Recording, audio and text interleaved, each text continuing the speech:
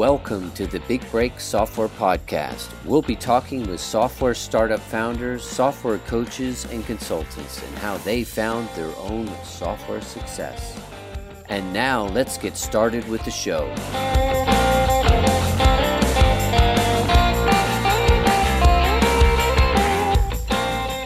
Hi everyone, this is Jordy Wardman here, host of the Big Break Software Podcast, where I talk to top leaders in the software field like Seth Godin, Andrew Warner of Mixergy, and many more. This is a show where we talk to proven founders about their 0 to 30,000 MRR journey and beyond.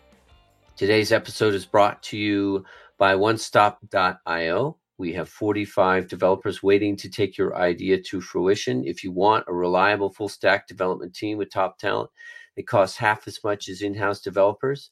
And you can trust your SaaS or mobile app with us. We'll give you the first 30 days, no risk. We guarantee being on time and on budget, or we finish a project at no extra cost. Contact us at onestop.io and let's talk about your SaaS project today. Today's guest on the Big Break Software Podcast is Ravi Sahu of Straios. Straios was started by Ravi in 2016 and helps mining companies with 3D mapping via drones and AI technology. Today, we'll discuss how Ravi came up with the idea, how he built the MVP, and how he made it over the 30,000 MRR hump. How are you today, Ravi? I'm fantastic. Thanks for having me. It's a pleasure. I'm looking forward to discussing the technology. Why don't you start off by just tell me who you are and a little bit about Straios. Absolutely. So I'm founder and CEO of Straios. And my background before I started Straios is in enterprise software, building any type of data platforms, either it's remote sensing data, camera data, or any other machine sensor data. I did that for 12 years before I started my Straios startup journey. And so that's been my background, worked globally in different countries. So that gave me exposure to a lot of different, not only just the cultural aspect of developing the tech team, but also how to empathize with the users in different contexts and countries that helped me to successfully launch the MVP for Straios. And at Straios, what we are doing is we're solving one of the problems that happens on a daily basis in the mining mineral extraction process.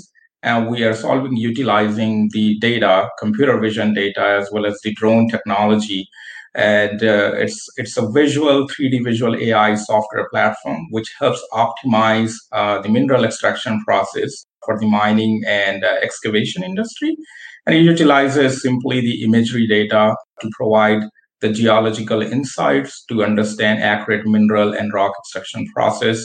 Customers who use our platform, they receive roughly 30% savings in their drilling and excavation cost, as well as high quality mineral yield, roughly by up to 12%, along with zero safety issues. So That's what we do.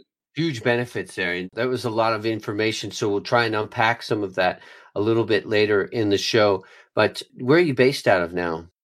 We are based in New York, Buffalo, and we have few team members in different locations as well, like St. Louis, and a few team members in India as well. Okay. But are you originally from India? Is that what I understand? Yeah. Okay. I'm born and raised in India. Okay, great. We have some great Indian developers as well. But then you moved to the US via work. Is that what it was when you were working for these companies, the Fortune 500 companies you mentioned? Yeah. So part of my role was to work with these companies to start their technology implementation process that led me to not only work directly with the customer facing or business users, and usually the part of the job requires you to be in on-site locations. So that gave me a chance to work in different countries, and from last 8 or 10 years I've been here in the United States. Okay. So, and your background, are you a developer? Yeah, I'm a computer science engineer. I started as a programmer, developer. I still, if I get a chance, love coding. And the beginning, my roots are in the programming. Yeah. Okay, great. So why don't you take me back to how you came up with the problem? Was it that you came up with the problem, or what got you into mining? Because it's a bit of a sort of a random, industry for you if you're working in telco and some of these other software companies. How did you get into mining? Yeah, it's kind of I fell into the problem kind of case here where you don't know nothing about the industry and you really don't have any idea whether this is a problem or not. And then once you actually fell into the problem, you understand that there is something needs to be done about this. So that was the situation with me. But just a little bit of backstory here, how it got started. I never wanted to start a company. I mean, I think the only reason I started as a solution or a company that there was a real problem, and I thought that we should do something about it. The backstory is considering my background is taking the data from the remote sensing as well as different sensor systems. I was just working on a small side project where we were looking at how we can take the satellite imagery data as well as the sensor data to understand network level faults and better predict the fault tolerance in the networks, which is basically has a huge repercussions on the geology information as well. During that time, I was also pursuing MBA in St. Louis University, which is Washington University in St. Louis, and one of the my group mate he came from the mining background, and when he saw this side project, it was an eye-opening situation for him that there is something he can take it to the industry because he has spent 30 years in this industry dealing with the problems of limited data as well as not really building these digital twin models and predicting scenarios. So he understood, not only he gave me the walkthrough of the problem, but the more and more I understood from the industry users that this is a real problem, I was just more passionate to solve this problem. And that's where it got started. And that's how we got into our first field trials from the industry users. Okay, so is he a co-founder, this colleague of yours at the university? Yeah, so it's more kind of an advisor. He was a retired gentleman. He spent like 30, 40 years building like service business, but he has plenty of plethora of like the industry knowledge which he brought in. And we exposed his knowledge into the tech development early on. Okay, so as I understand, he was the one that says, hey, this is a real problem. You mentioned it was a data problem. That's a bit vague. Can you be more specific about what actually the real core of the problem was that you were trying to solve? Yeah, mining industry has been around for long. I mean, it's one of the oldest industry. I think the generations and generations has come up, and the technology has, if you see the several years, ago, how mining happened, it's just basically understanding where possible deposits are, right? And it's a very vague way of mining. Now the mining is moving towards much more sustainable mining, which means zero harm and zero, carbon emission, and that's where it's leading towards. The current process of the data collection is, again, it's 40, 50 years behind, which means they're using handheld equipment to collect data points before every mineral extraction starts, right? And this process is essentially you are drilling and then you are putting explosives in those drill holes to break the rock into a smaller size, and then you're further processing minerals from that. This is the cheapest and most effective and efficient way to do that, drilling and blasting. And but that information to collect the data, it's a whole longer process. It's handheld equipment, and that's what we are replacing. The handheld equipments to a much more autonomous way of data collection, which is utilizing drones or the camera mounted machines, basically machines where the cameras are mounted, so it's autonomously collecting the data. In this case, so they are reducing the time from roughly 10 hours to roughly 30 minutes of data collection for entire site, as well as very accurate collection. And this time, they're not stopping any operations because you don't want any personnel to be in the mine site because there's always a safety issue. So that has been removed itself. So that's where we are helping customers and the end users to autonomously collect the data, but the interpretation is the next level AI that we have built on top of it. Okay, so as I understand, then basically the sales proposition is we save you time and we make it safer for you, and we also increase the yields of your mining. So is it a pretty easy sale for you? I wish it is an easy sale, right? For every industrial solution, the value lies in explaining the value proposition clearly. And we have gotten better there, but definitely the safety side as well as the cost side, it's obvious. The information is very apparent for them that is going to make them safer. And there's a definite cost benefit because this laser scanners or the handheld equipments are only, it requires 2 people or 3 people to use it collectively. Now it's basically autonomously, you can push a button and it collects the data automatically. So that's gone away. But the biggest concern about adoption of this platform or the technology is the behavior change. The mining industry is going through a generation change where there is highly experienced people, very technically driven, and they have done their own information gathering for last 30, 40 years. And now there's a behavior change that needs to happen, right? So that's the only barrier I have seen in the sales proposition, that once we address this, how effectively you can get trained, as well as there is no disruption happening in your workflow. Instead, it's going to improve your workflow, as well as the data is even more better and accurate. Once we show this as a case study, then the adoption happens faster. Okay, so it sounds to me like probably what happens is the CEO loves the idea of it, right? Because he's in the office, but then you get it out to the field techs and there's pushback. Is that what it is? You absolutely summarized, in a nice way, where at the innovation level, at the management level, because they want they're the numbers, and they can see that very quickly, I'm sure, and the safety and things like that. But then the field techs are sort of stuck in their ways, and they're used to going out and using the handheld instruments. As you say, they've been in the industry, and there's resistance to change. Is that correct?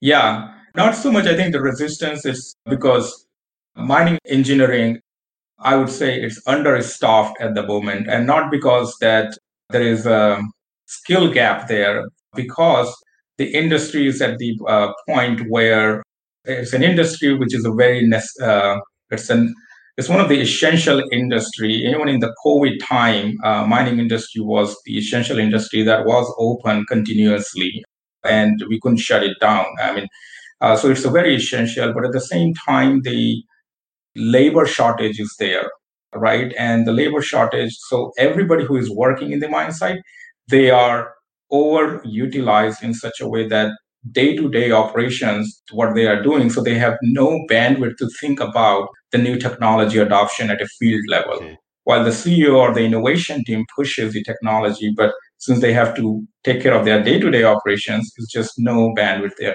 So that's one thing that's been we have seen, and once we address that, we see the frictionless adoption. Okay. About your sales proposition, you have sort of sounds like three. There's the safety, there's the savings on costs, and there's an increase in yield. Which is the most exciting to the CEO or the purchaser of those three? Yeah, so I think if we have to pick one, it would definitely be the yield. Everybody likes to generate a top line revenue, right? And if they can mine better and generate less waste from the same amount of earth extraction that they are doing, that's an added benefit for them. So not only they can run their plant more effectively and also sell the same yield that they have generated to a higher dollar value to the adjacent industry. So that's what they look for the most. Okay, great. And how do you handle the drone? You make them, is that just something that you says we recommend these drones, or is it part of the package, or how do you do that for your pricing? Yeah, so we are strictly a software, solutions and the AI platform. Okay. We have different drone hardwares that we work with. So we recommend our customers. Most of the time, customers already have the hardware in their site. If they don't have it, we kind of build a full package for them to what they can implement. Okay, so that makes sense. So you're totally drone agnostic. You don't Yes. care. You just have the software, and then it works with that. But maybe it's just reading the images that come back, and that's all you care about. So take me back to the MVP. So it seems like your advisor found this problem when you started building it. Was he setting you on to some mining companies for you to get feedback, or How did you get feedback from the mining companies to know that you were building the right and solving the problem correctly? Yeah. So how it got started is we, at a first stance, I was really kind of, not convinced that this is a real problem, right? Unless I speak to the customer. And so I enrolled into a 3-day blast, mining lesson into one of the really reputed mining engineering university, and where one of the professor who is an expert in the mineral extraction process gave me a lesson that here is how it goes through. The entire mining industry follows this process, and these are the different steps. And as he started breaking down that this is what the different parts of the process, and it's the entire, not only tedious, but also there is a level of so much safety concerns are there in this entire process. So I started connecting the dots where there are various steps here where the software and the AI can play a huge role here. But after that, we started connecting with different industry players. Either it's a explosives OEM, which works as a service provider in the mining operations, or directly with the mining operators. As we started understanding, is this a real problem for the first couple of months? And the continuous pattern that we saw that where you have been, I mean, if we can develop this, we would be not only utilizing this, but also this is going to be a huge help in improving our own safety conditions that we have to always worry about. So not only the operational side, but also the compliance that they usually have to report every 6 months or every year. So these are the two biggest indicators for us, or for me personally, to whether there is an MVP. And one of the things that I always kind of look in terms of the startup development process is finding a godfather, right? Which means picking one or two early customers who are not only willing to test your product, but be so much willing to embed with your entire MVP development process that they are in and out. And that's one of the reasons that we had a couple of customers, our partners, who were willing to not only see us succeeding in developing this, but also it became an integral part of their job that they allocated like their team as well in the field testing process. Were they willing to prepay for the product at all, or did they invest in you? They did invest in you? Yeah, they upfronted the first year of the procurement. This is, we would love to kind of go ahead. So that was the initial start that helped us to, not only get to the MVP, but also start rolling out and testing different hypotheses. Okay, this is great. So these are my favorite stories when you're able to pre-sell the problem, because it's not many people that are able to do that. But it sounds what you essentially did is you found two customers. The problem was so great that they were like, listen, there's nothing else out there. I need you to build this. And I'm so sure of that. I'll give you a year up in fees. Is that essentially how it happened? Yeah. What did they pay you, or what were they willing to say that this was worth a month for them in terms of pain? Yeah. So initially, the MVP cost is roughly north of 150K of initial upfront prepay development that we did, which is not only helped us get to the MVP point, but also getting to understand what really needed to be built, as well as the testing, because there's a component of the physical data collection as well as the testing this software in the real field environment. That was our biggest, I think, one of the biggest things that we needed to do as a part of this relationship, because we can develop the software, but if it doesn't get tested right in a field testing scenarios, then there are a lot of things can get missed to scale the software for the other customers. Just so it was about 150,000 that they gave to you. Did you have to give them any equity in the company, or was it just pre-sale? No. Okay, that's it was a pre-sale, yes. Okay, that's great. And so it sounded to me like when you were in this situation, you weren't looking to start your own company, as you say, but you said, okay, well, this is enough. This is a year's salary or whatever. that I can safely leave my job and do this for a year. And I think I can build this MVP in a year. Is that sort of your thought process at that time? Yeah, more than that, I think it definitely helped us validate the problem, right? There is a real customer here who's not only willing Two, to, right? You had two yeah, customers. Yeah. yeah, there is two customers which are not only willing to validate the problem, that this is a real problem, and they have a skin in the game now, which is always great that because they will not only put the resources, but also my major thing to make any decision is how it's going to change their life once, if this software doesn't exist, or if this will exist, how it will change their life. And there were constant, the team that we were working from our partner side, they saw that as a potential to win more business by showing that they are using this technology. And that was kind of the biggest indicator for us, that they are not only willing to give feedback, test it out, but they are seeing this as a potential to grow their own business. That made it clear for me. And that was one of the tipping points for me, that we want to kind of build a business where or we want to build a software which it becomes a system of record, but also it helps our customers win more business. And that's a real validation there. And that helped me to kind of, move from my day job to completely jump the ship to solve this problem. Okay, great. So did you build the MVP by yourself or did you have to hire a team? Yeah, so initial MVP was kind of done by me, and then once we started specking out the new releases and the new MVP operations, then we hired a couple team members, and these are straight out of the college undergrad, which we made them kind of fantastic progress through them. So that was the first version of MVP. So essentially me and just two members. Is that when you went to India? The guys right out of college, or where were they from? No, they were from US. Okay, so they were in Yeah. university with you or something. You met Yeah. them in St. Louis. Yep. Okay, so were you pretty excited at this time? Were you like, this is great? How were you feeling? Were you feeling like, oh my God, this is a huge move. This is a big risk. Or were you really excited? I'm really onto something that can change the lives of these mining companies. What were you feeling at that time? Yeah, I think if I remember what I was feeling, obviously it was a big move.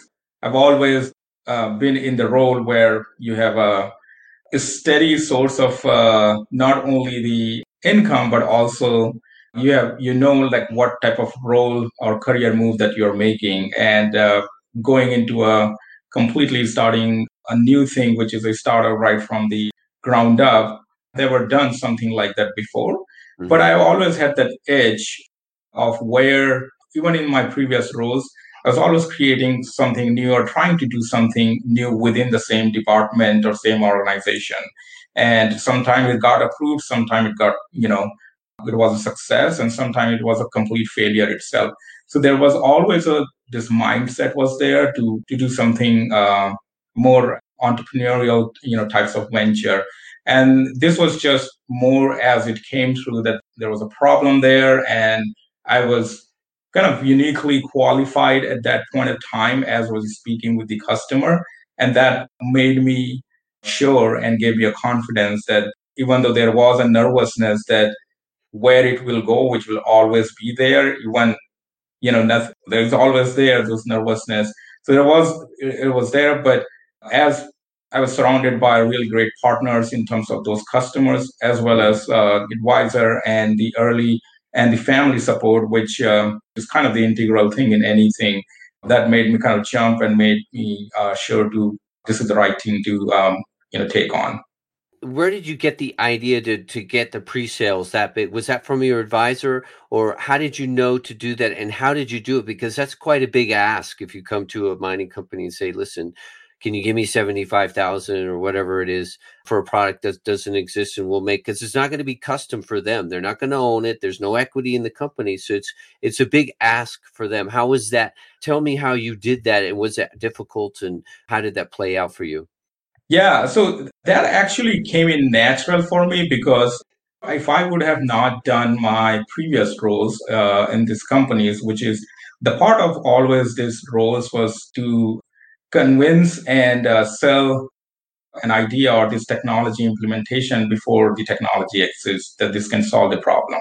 So it was more of a consultative driven selling, as well as more problem based selling, that this, if this would exist, how, what are the things that you can accomplish, and we can help you develop that. So as a part of my previous roles, that was I was mostly doing, and I was being so that came naturally to me, that and the skin in the game part, and I think because of my previous role, I've always seen that if there is no skin in the game, usually largest of the largest products or anything change, it doesn't happen.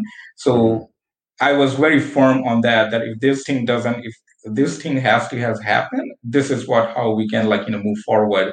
And even though there was a hesitation that they've never, mining companies are not a software companies, right? Or they've never gotten involved into any software development process, but there's always hesitation. But I think one of the things that was clear, that the problem was big enough for them, that if they were willing to take a bet, and they're willing to take a bet by putting their skin in the game here. Right.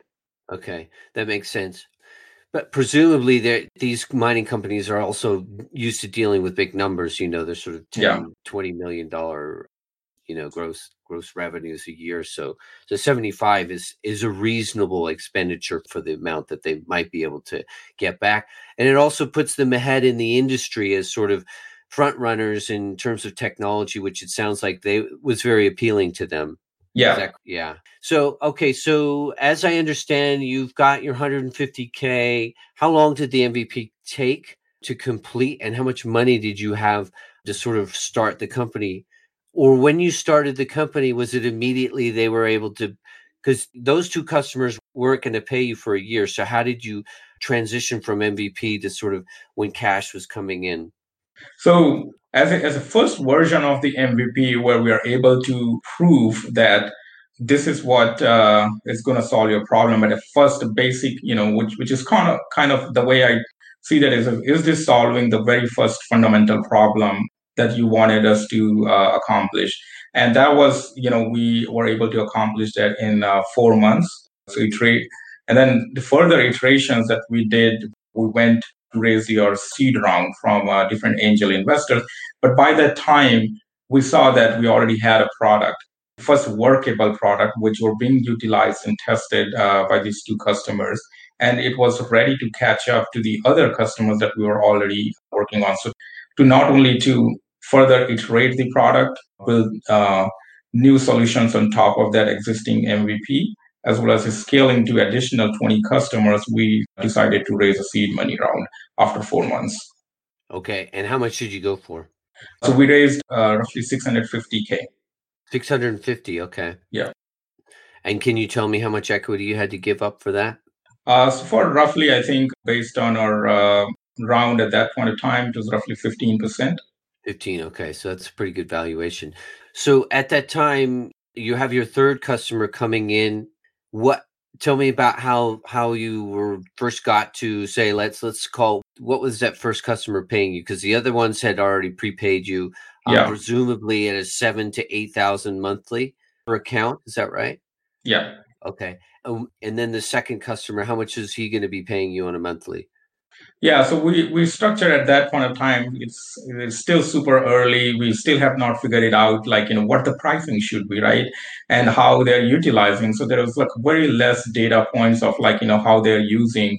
We were just kind of experimenting at that point of time. This is what the possible pricing could be. And we were just getting also feedback from our first two customers that we had who helped us get started. You tell us what you see. Right. And trusting their analysis itself, because there's a lot of the things was based on the trust at that point of time. The third customer came in, was again a referral from them, which means they said that this is what this is working. You got to try this out. Yeah. Exactly. Yeah. So, and that's how we landed our third customer. And we were at that point of time, we were again pricing at roughly $2,000 per month for that customer. For that customer, so you were 2,000. And tell me about the rollout to the next. How did you get to say your first 10 customers? So it's pretty much all referral. The first 10 customer, if I have to go back and look at, it all came from one customer using it, and they said, well, this is something, we've been using. We're getting a lot of great results. You should definitely talk to Strayos and see, how they can help you there. And that was just the initial, this type of referral we got. And not only it helped us to obviously reduce our, customer acquisition costs at that point of time was barely kind of just doing an outreach. I mean, we were not doing any huge marketing or advertisement anywhere. But since the validation and the credibility was there from another customer who are already using it, it helped us directly go into the discovery part, really faster, and the implementation part faster, rather than trying to convince that this is going to solve your problem. Okay. And so by the time you got to 10 customers, how long did that take? Was it a relatively fast to the 10? Did you hit any roadblocks at any time? And if you did, I want to hear about them. Yeah. So the first 5 customers were fairly, I think it was referral, and it was very easy to get there within, I think, roughly 10 months. We were at 5. But then from 5 to 10, we started to see, obviously, as you expand the product, you want to tweak it, and you want to kind of understand as the usage was increasing. We saw that we needed to scale back a little bit and understand really which worked at MVP level. And as we're expanding this, solution, where is the actual value is. So we decided that we're not going to just continue to onboard, more and more customers. We're going to slow down our and make this product, really work well for the first 10 customers. So from 5 customers to 10 customers, our journey was a little slower because we wanted to go slower and have this, make it really robust and field ready and scalable at the field level. Okay, so it sounds like it's getting a lot of user feedback at this time. Like, how often were you on the phone with your users? Is this like a daily thing, or like how much were you trying to get user feedback? So I think a lot of developers that may be listening to this sometimes ignore this user feedback, which is user feedback, which is so essential. Yeah, especially in this industry, which is so much field driven, because this application is utilized in the field, where we saw that even though you're building this as a cloud first application, but it may work perfectly fine where you're in your boardroom or office. But when you're traveling to a mine site where they have zero connectivity, there are literally no network where you can make a phone call as well, right? Mm-hmm. So how would you utilize the software as you have to apply the data points in your mineral extraction process inside? These were the scenarios that we did not include it in our MVP, and we saw that this could be, so we were constantly getting this feedback. And in terms of how often I was in the customers, user feedback call, for every companies, for the first 5 companies, I always asked our customer that I have one champion assigned to me, and I will make your life 10 times easier. That was kind of my line. Mm-hmm. That give me one champion from your company, and I will do, streamline your existing workflows, 10 times better. So they made, this was kind of a confident, assuring them. And it was my way to ask one dedicated person whom I can speak, if not on a daily basis, but I have access to them whenever this needed, because these guys are busy. So I wanted them to have access. And for a few companies, we have a regular calls every week with not only our team, but also their, group stakeholders as well, where they were really willing to kind of understand where the software is going, or where kind of all this data that has been getting collected, how it's been utilized for the AI development. Okay, great. And are you cash flow positive now? Are you covering your bills from your users? It's kind of funny thing, because we were cash flow positive, but now we are really scaling faster. So it's a balance, right? So yeah. So that's what you used your seed money for, then, the 650, because it sounds like you probably didn't need that much of that, right? Yeah, we were getting, after 10 customers, as we kind of mentioned, we were slower to get there, but after that, then we started scaling furthermore. So we hired more people, more developers, and also bringing in distributors. So we started our distribution partnership with different players in the industry, both nationally and internationally as well. So that helped us kind of, not only grow and do a better outreach, but also scale the user adoption as well. And the way we think about is at this moment where we are really pushing the acceleration of the adoption. And that's why we're not so much worried about the cash flow positive, but really penetrating and accelerating the market adoption. Yeah. Just out of curiosity, how big is the market? Like how many subscriptions could you possibly, what's the market? Yeah. So the way to look into it is there are roughly 350,000 mine sites globally. And each site could be our potential user or potential customer. But our market is also consolidated in certain places. So we think that there are roughly directly in terms of who are our potential customers, either it's mining companies plus also drilling and explosives services company. There are roughly outstanding, there are roughly 50,000 customers are there who could be directly or potential subscriptions. Okay, great. And what are you at now? Around 50 or so? Yeah. Mm-hmm. 50. So plenty of room for growth. How's the growth going now? Is totally unaffected by COVID? Because as you said, they're considered an essential operation. How's growth been? Yeah. So COVID has thrown a little bit of whack in our sales development and acceleration, but not so much. Even our existing users, we have not seen any impact where they've continued to use our product. But a lot of the times, the sales process for our platform, it's very demonstrative based. We have to go to the site first, initial just train them, as well as it takes a lot more relationship development, a lot more in-person types of selling approaches are there, and that kind of slowed down our the development plan that we have on the sales development plan.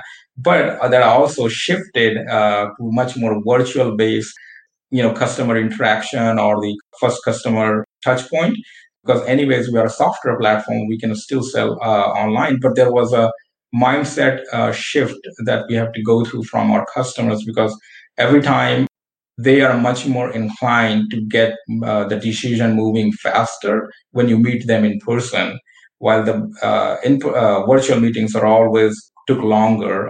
But now they themselves are getting adjusted. So we are seeing that actually a welcome change for us as well, where we can anyways scale this by being anywhere remotely.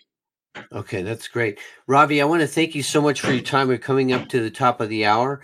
Can you just maybe, before we leave, any recommendations for some developers or SaaS founders on the thinking about pre-sales? Because I got to be honest, you're one of the biggest pre-sellers that I've met in the SaaS world, and I've spoken to a lot of SaaS owners. So, congratulations on your journey to here. Any recommendations, just quickly before we leave?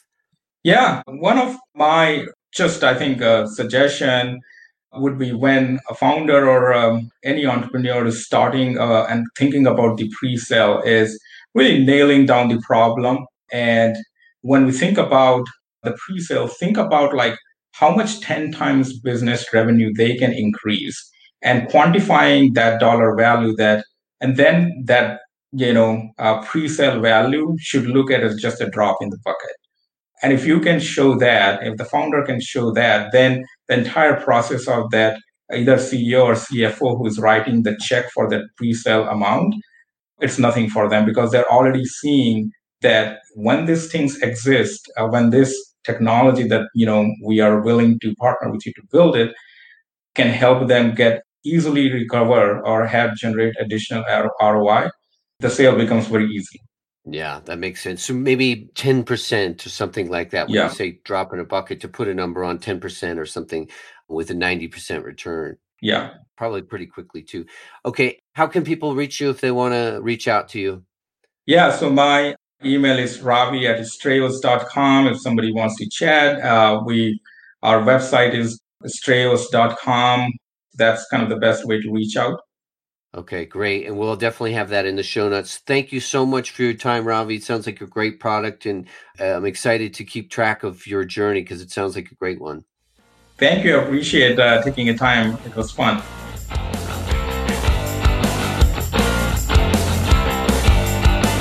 Thanks for listening to the Big Break Software Podcast with your host, Jordy Wardman. Be sure to click subscribe and check us out on the web. Keep listening, and your software big break could be right around the corner.